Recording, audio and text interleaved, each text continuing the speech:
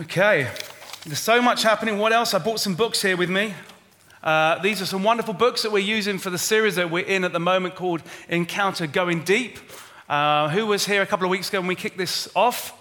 Yeah, a few hands up. If you missed it, I'd encourage you to catch up on the website, thevineyardchurch.co.uk, or indeed on our smartphone apps. And we're looking about going deep with the Lord and looking at spiritual practices, how we can follow Jesus and be like Jesus and do the things that Jesus did. And we're basing this series on a couple of very good books. One is from John Mark Comer, who's a preacher, pastor in Portland, Oregon, in California, entitled that's Oregon. That is a state, isn't it? California is underneath Oregon. The Ruthless Elimination of Hurry, How to Stay Emotionally Healthy and Spiritually Alive in the Chaos of the Modern World. Who wants some of that? It is in the bookshop. I encourage you to get that one. But equally a classic here from Richard Foster called Celebration of Discipline. Seems a bit strange, doesn't it? Who wants to celebrate discipline? We've made discipline such a bad word, but it's really not. It enables us to grow. And so I'd encourage you to get that one as well. You can find that in the bookshop. A Celebration of Discipline. Well, as I said a couple of weeks ago, I kicked off this new series by looking at the danger of becoming a Sunday encounter junkie. And I shared with you my story of how I became a Sunday encounter junkie and how my loving wife challenged me one day and said, what happens about Monday, Tuesday, Wednesday, Thursday, Friday, Saturday?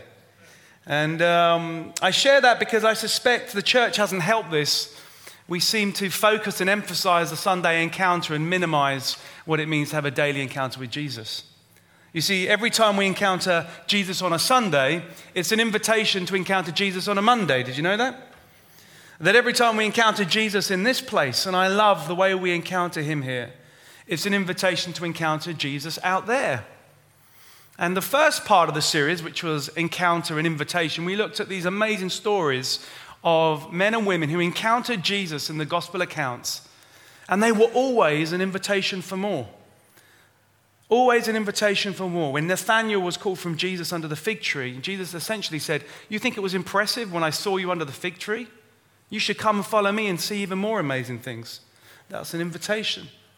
An invitation to Mary and Martha, an invitation to so many men and women. And so when we encounter Jesus, just as the first disciples did, when Jesus said, "Throw your nets into the deep," and they got a huge catch, they didn't say, "Well, that was wonderful, Jesus. Thank you for that. We'll see you next time."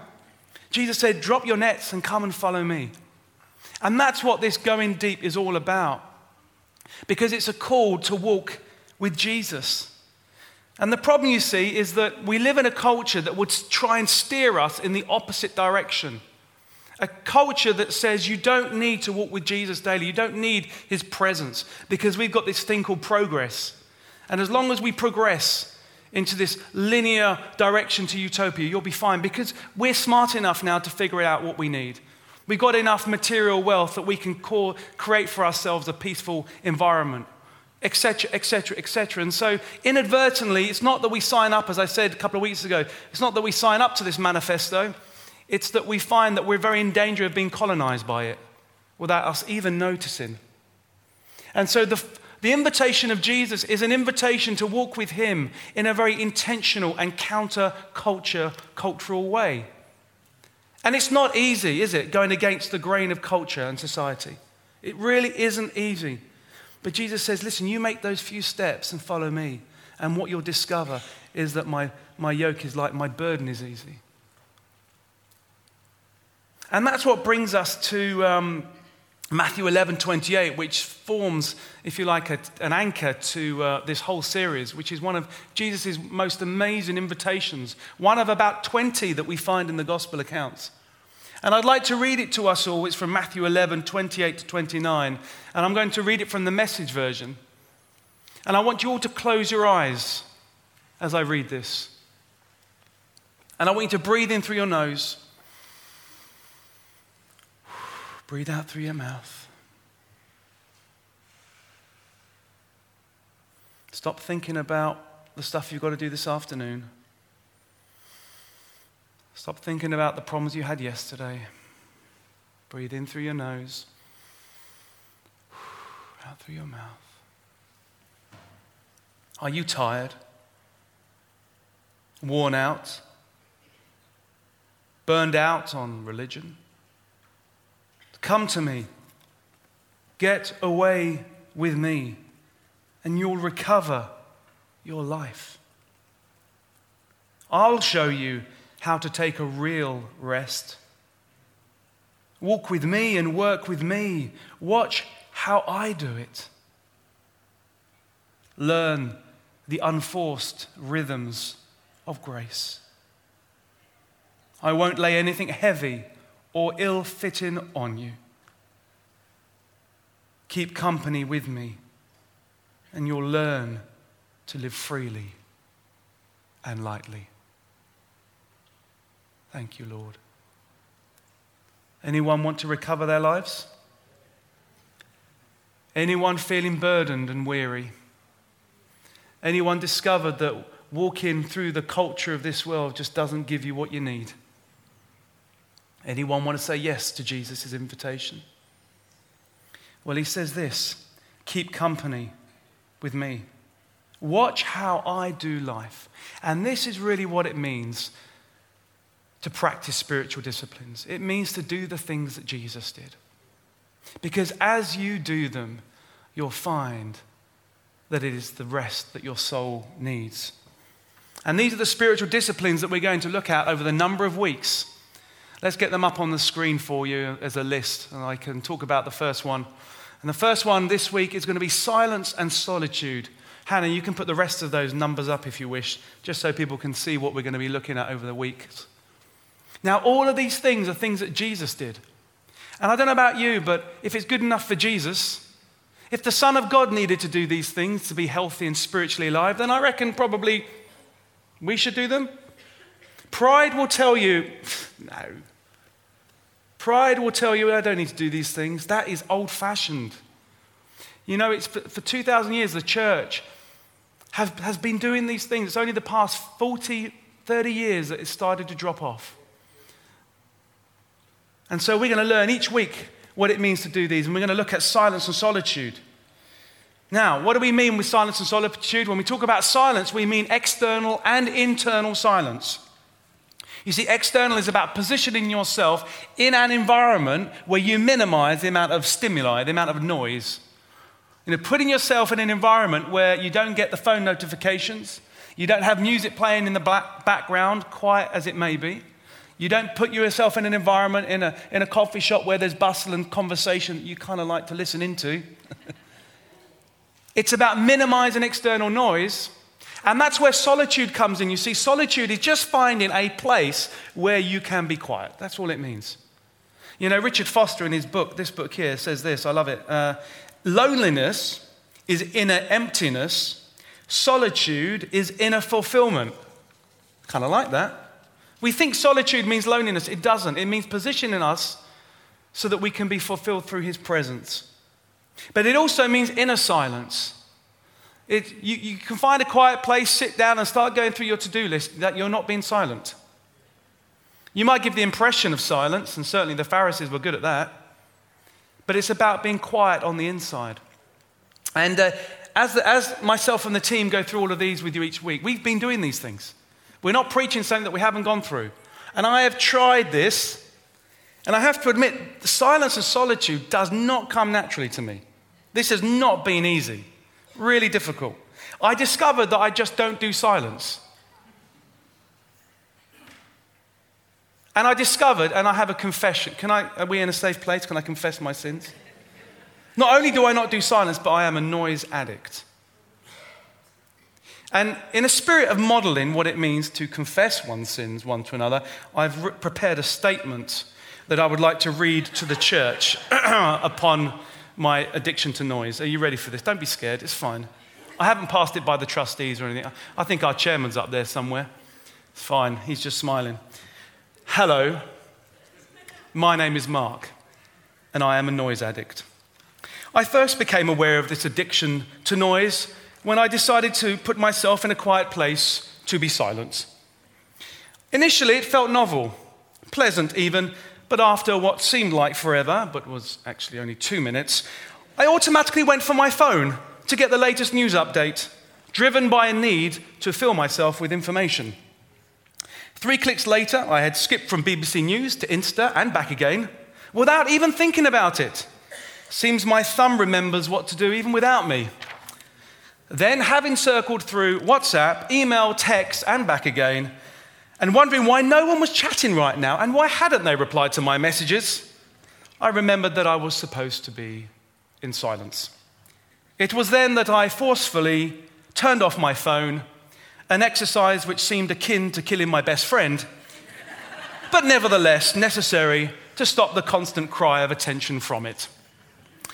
I then closed my eyes again, only to start thinking about the perfect Spotify playlist to play for this silent moment. Realizing the apparent but culturally accepted paradox, I closed my eyes again.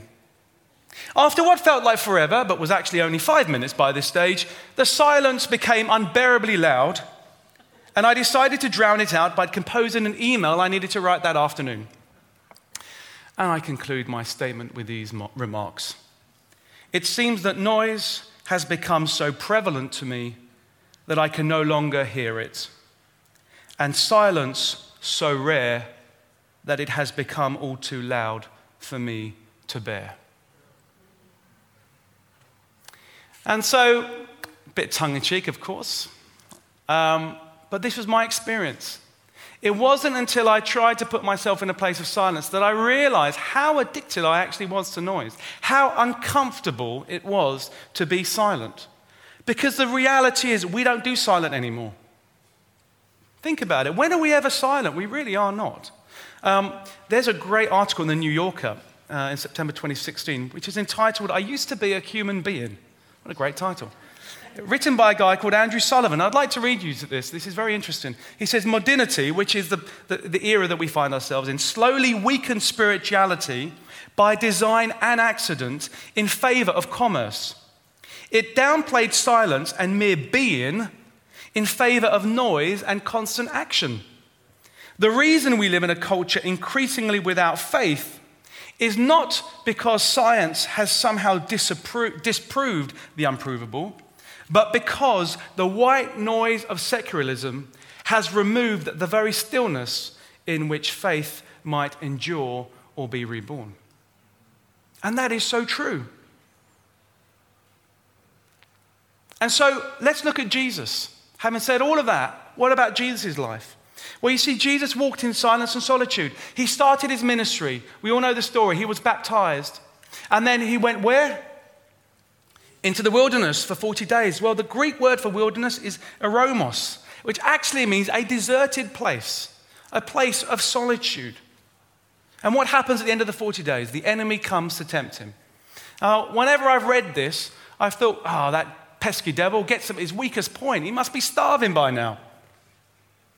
But actually, as John Mark Comer reflects in his book, The Ruthless Elimination of Hurry, actually it wasn't. It was a point of his peak power because he had been in the presence of the Lord for 40 days. You see, Jesus started his ministry from a place of silence and solitude. Imagine if we started our day and our weeks from a place of silence and solitude.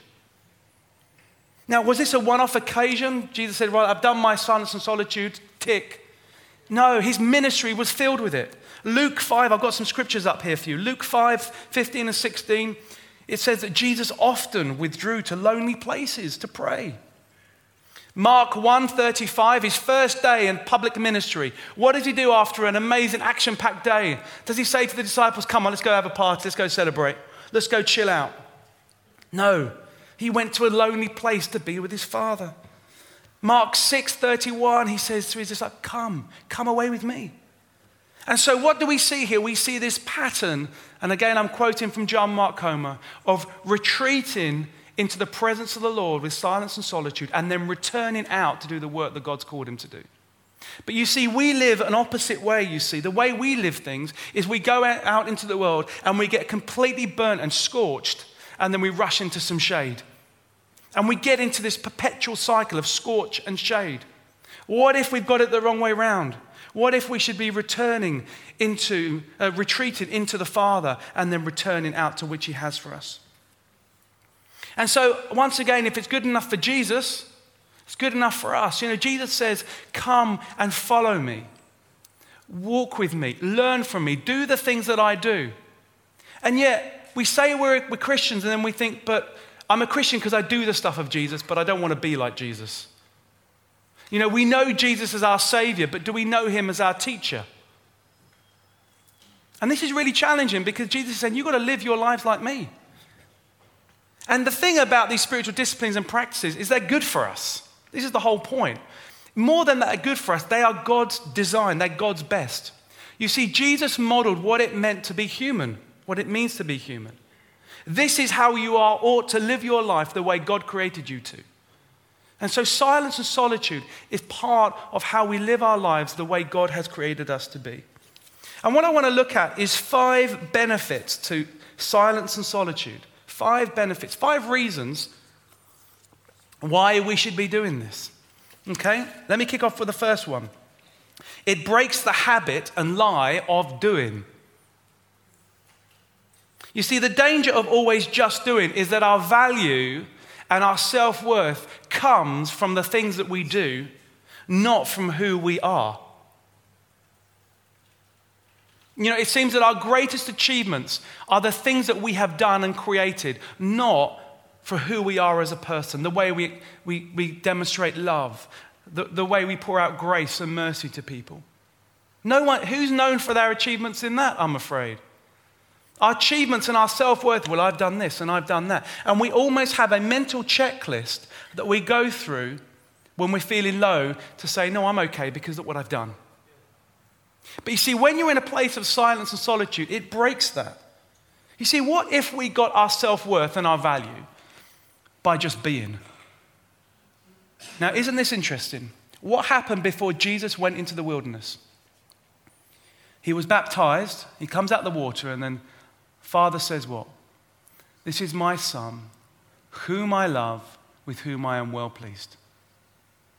You see, Jesus went into the silence place, in the place of solitude, knowing that his value and self-worth was not the stuff that he did, but because he was loved from a Father. That's radical. What if we could walk in that? What if being a son and a daughter of Jesus, of the Father, was enough? What if we weren't driven to do stuff to get people to like us and love us? What if it was enough just to know that this is my daughter, this is my daughter, this is my son with whom I am well pleased? What if that was enough? I reckon our worlds would look very different, wouldn't it? And so the thing is, when you come to a place of silence, what you'll find as you try this is that one of the first things you'll think about is, I haven't got time for this. I need to do. That's where your mind drifts. And so a place of silence breaks this. It breaks this cycle of doing stuff. Number 2, it helps renew our souls. So what is a soul? Well, it's the part of us that is eternal. It's the essence of us. It's who we are as a person. It lives on after the body. St. Augustine, one of the early church fathers, says this: "Thou hast made us for thyself, O Lord, and our heart," you could put soul here, "is restless until it finds rest in thee." You see, we are created to worship. We are created to be in his presence. And as long as we are out of his presence, there is this yearning. Psalm 42, verse 1. "As the deer pants for the water brooks, so pants my soul for you." And you see, when we get to a place of silence, when we get to a place where we just be, we connect with God and we feel his presence. That which you give your attention to, you become aware of. So when you start saying, "I'm just here for you, Lord," his Holy Spirit works in us and through us. And it's as if we get filled, our souls get restored. I started this, and I haven't been good at silence, but I find the more time I spend, the more it fills me up. I can spend half an hour watching something and I come away feeling like I've just had a Diet Coke, lovely though that is. Or I can spend 10 minutes in his presence and feel like I've had an amazing, refreshing, sparkling mineral water. You get the point. Be still and that I am God. You see, a lot of us don't know the way God intended because we're never still enough. We never make a decision to go to a place of solitude and be silent in his presence. Psalm 62, 5 and 6. My soul, wait in silence for God only, for my hope is in him. For some of you, you're here this morning and you feel hopeless. What if instead of trying to find the latest podcast, speak to somebody, get as much prayer as possible, what if you just spent 10 minutes in silence and said, my soul rest upon the Lord? What would happen then? He only is my rock and my salvation, my stronghold. I shall not be shaken. See, Jesus was not able to be shaken when he resisted the enemy in the wilderness because his soul had been refreshed by being in the presence of the Lord. Now, this is fascinating because what was the temptation of the enemy, the first one to Jesus? He essentially said, why don't you go and tell these rocks to be bread? Then I'll know you're the Son of God. In other words, get out of that place of just being and start doing again. I find that fascinating. Okay, that's number 2. It helps renew our souls. Number 3, it helps renew our minds. Did you know that silence can literally grow your brain? Did you know this? This is fascinating. Over the last 2 decades, scientists from different fields have discovered the positive effects that silence has on your brains and our health. Now, there's a part of the brain which is used for higher order thinking and problem solving. And if you have too much noise, it's put under significant burden. And so what they found is that with this, you become more quickly drained, become distracted with constant noise, which, by the way, fuels this cycle because, you know, it's like when you're distracted, you go to something and you're just distracted, you start snacking on content, you know, whatever it might be, on your phone or on the computer or listen to something. And so what they did this study, and I read this in my new favorite journal, which is Brain Structure and Function. I'm not going to get the monthly subscription, but it was fine for this week. And they did a study on mice in 2013, and they wanted to compare the effects of ambient noise, white noise, pup calls, and silence on their brains. And what they did, they wanted to use silence as a control for the study. In other words, a baseline to see where it went up and down from. And they actually found that 2 hours of silence daily led to the development of new cells in the hippocampus, which is up here, a key brain region associated with learning and memory. In other words, the way God has designed our bodies is that we need periods of silence in order for our brains to be healthy. We are not designed to live in constant white noise and noise and noise. It puts a drain on our brain and our resources. And so there are real practical reasons why having a time of silence every day is good for you. It's healthy for you. But number 4, I know you're fascinated by this list, aren't you? I can see it in your faces. Thank you. This is important. We can hear ourselves. We don't like hearing ourselves. You know, they're in NASA. If anybody want to be an astronaut? No. A couple of you want to be. Fantastic. If you want to be an astronaut, NASA has to put. We've got another one over here as well. A boy over there. Nice. How old are you? 9. Excellent. You've got plenty of time to be an astronaut. Well, what's your name? Daniel. Great name. My son's called Daniel as well.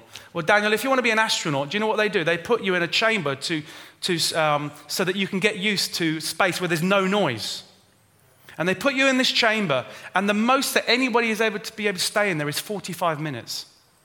Because you literally cannot hear a thing. In fact, no, you can. Do you know what you hear? You start hearing your heart. You hear your breathing. As you move your face, you hear the muscles move. You literally become the sound. That is a perfect metaphor for when we go to a place of silence, because we finally start hearing our souls. And we hear things like, I can't do this anymore. We hear things like, you know what, I should love that person more. We hear things like, you know what, if I served a little bit more. We hear things like, I should really forgive so-and-so. We hear this stuff and we never normally give ourselves enough time to hear what our souls are saying. Because sometimes we don't want to hear it, actually. I've been doing in this, and one of the things that keeps coming up is anxiety for me. Now, ordinarily, if I'm going through the day and I feel a tinge of anxiety, I would do whatever I can to suppress that and move on. But what if in the place of silence, God wants it to come up so that he can deal with it? What if in a place of silence, when we become the sound, we can say, Lord, this is just too much for me. And we give it to Jesus and he deals with it. It's scary when you become the sound. But I think for many of you, you'll find healing in this place of silence.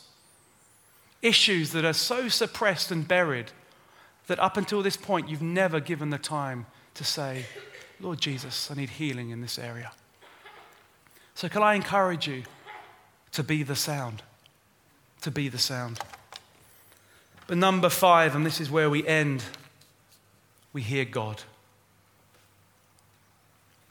You know the story of Elijah, one of the great prophets.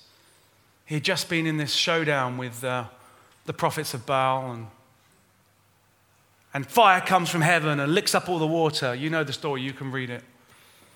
But then he goes and retreats out of fear into a cave. And we join the story at 1 Kings 19, verse 11. And I'm going to read this to you.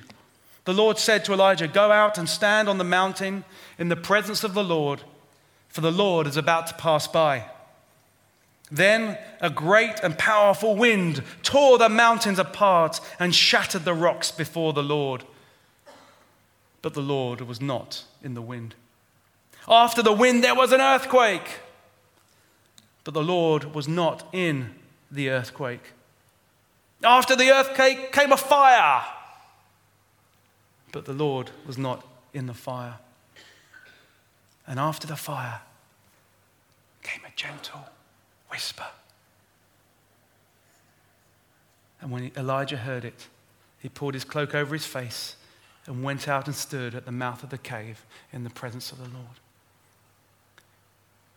For some of us, we have not heard the voice of God because we have not put ourselves in a place where we can hear the whisper of the Lord.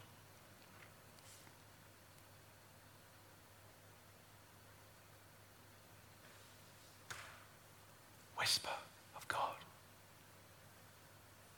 Are you so hungry for his voice that you're willing to put 10 minutes out a day? Are you at the end of yourselves and you want to take up Jesus' invitation that you're willing to be in a place of silence and solitude so that he can restore your soul?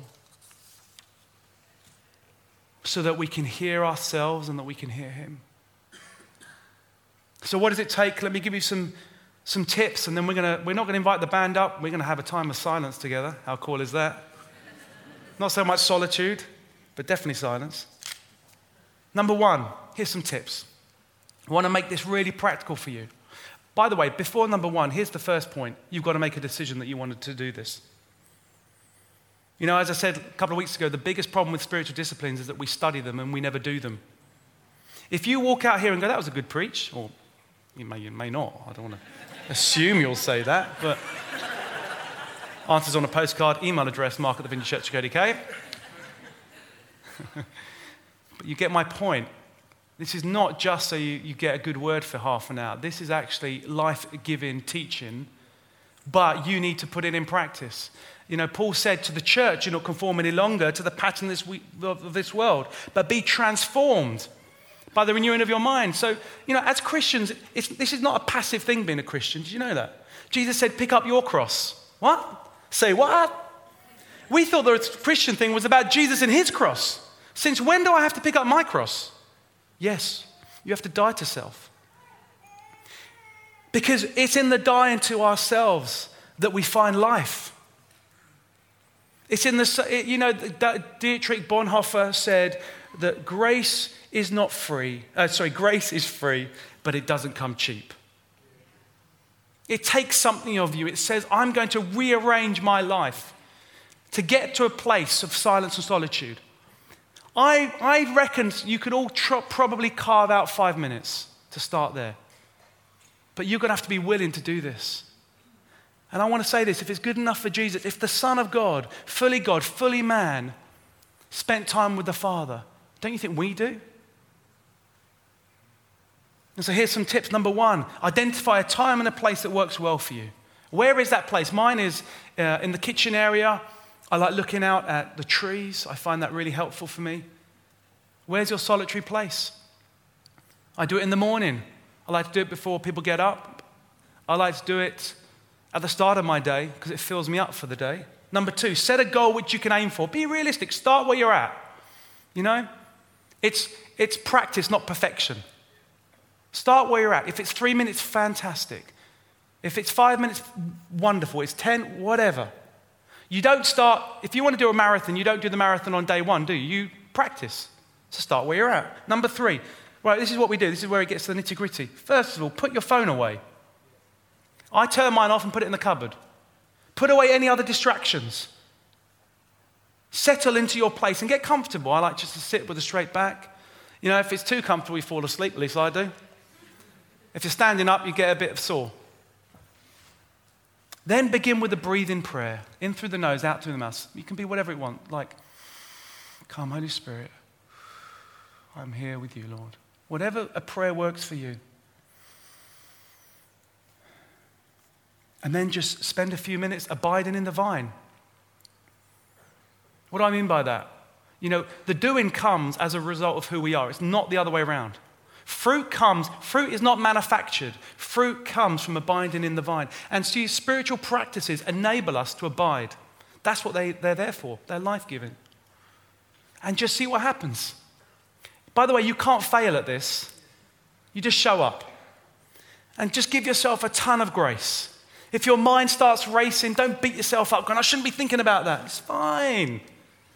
Because it's not about you. You show up and it's about His grace. It's about His Holy Spirit working in you and through you. And I guarantee you start doing this and it becomes a habit. Habits are good things. They can be good habits. You get into a cycle and a rhythm. You will start seeing that 5 minutes isn't enough and you want to do 10 minutes. And you find, you know what, I want to do 15. And you start seeing all these benefits that you are still and know that He is God. And I know that for many of you, you're going to start hearing the whispers of God again. For some of you, you used to hear His whisper. For some of you, you used to hear His voice. And you're saying, Lord, would you speak to me? And you're expecting a clashing cymbal and an earthquake and a fire. And God is just waiting until you get yourself to a place of silence. And He's going to whisper to you. Okay, what we're going to do now is practice silence for a few minutes. So get comfortable.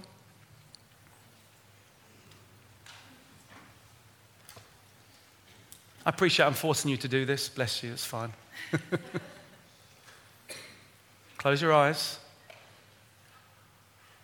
Don't get disgruntled. It's going to set us up and I'll stop talking. Breathe in through your nose, out through your mouth.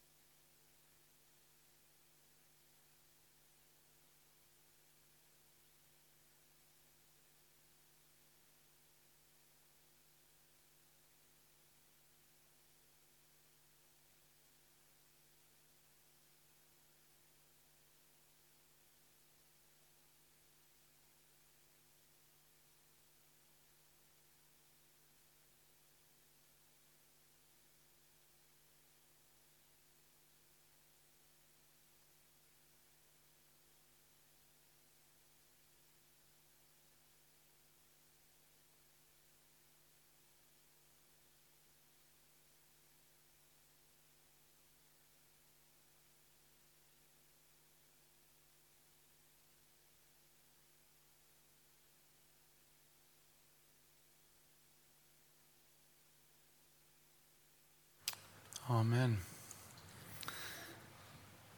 How'd you find it? All right? 5 minutes that was. That was impressive. 5 minutes. I pray that the Lord blessed you in that time. Yeah? What we're going to do now is I'm going to pray, and then I'm going to, as I said, we're not going to have the band. I'm going to read words of knowledge that we had. I'll invite you to stand actually with me now. I'm going to read some words of knowledge that we had from the team before the service for prayer. But I want to pray for each one of us. And for those of you that want to say, want to do this, just in your heart, you don't need to put your hand up or anything. Just say, Lord, that's me. And I want to pray a blessing on you. I want to pray a blessing on you. Lord, for all of us who want to walk in this, Lord, and indeed all of these spiritual practices, I pray, Lord, that you would help us. Help us to carve out the time.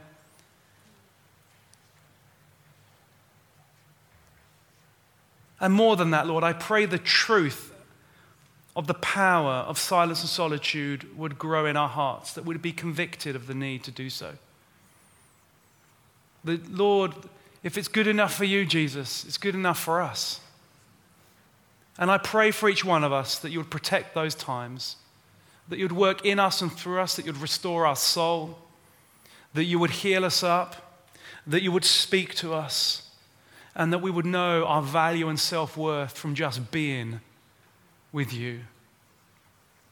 Help us, Lord, to be a people that are counterculture, that we walk a different walk, that we have a different pace, that we follow a different king. And pray, Lord, for each one of us, that we would see fruit from this, I ask, in your precious name. Amen. Bless you.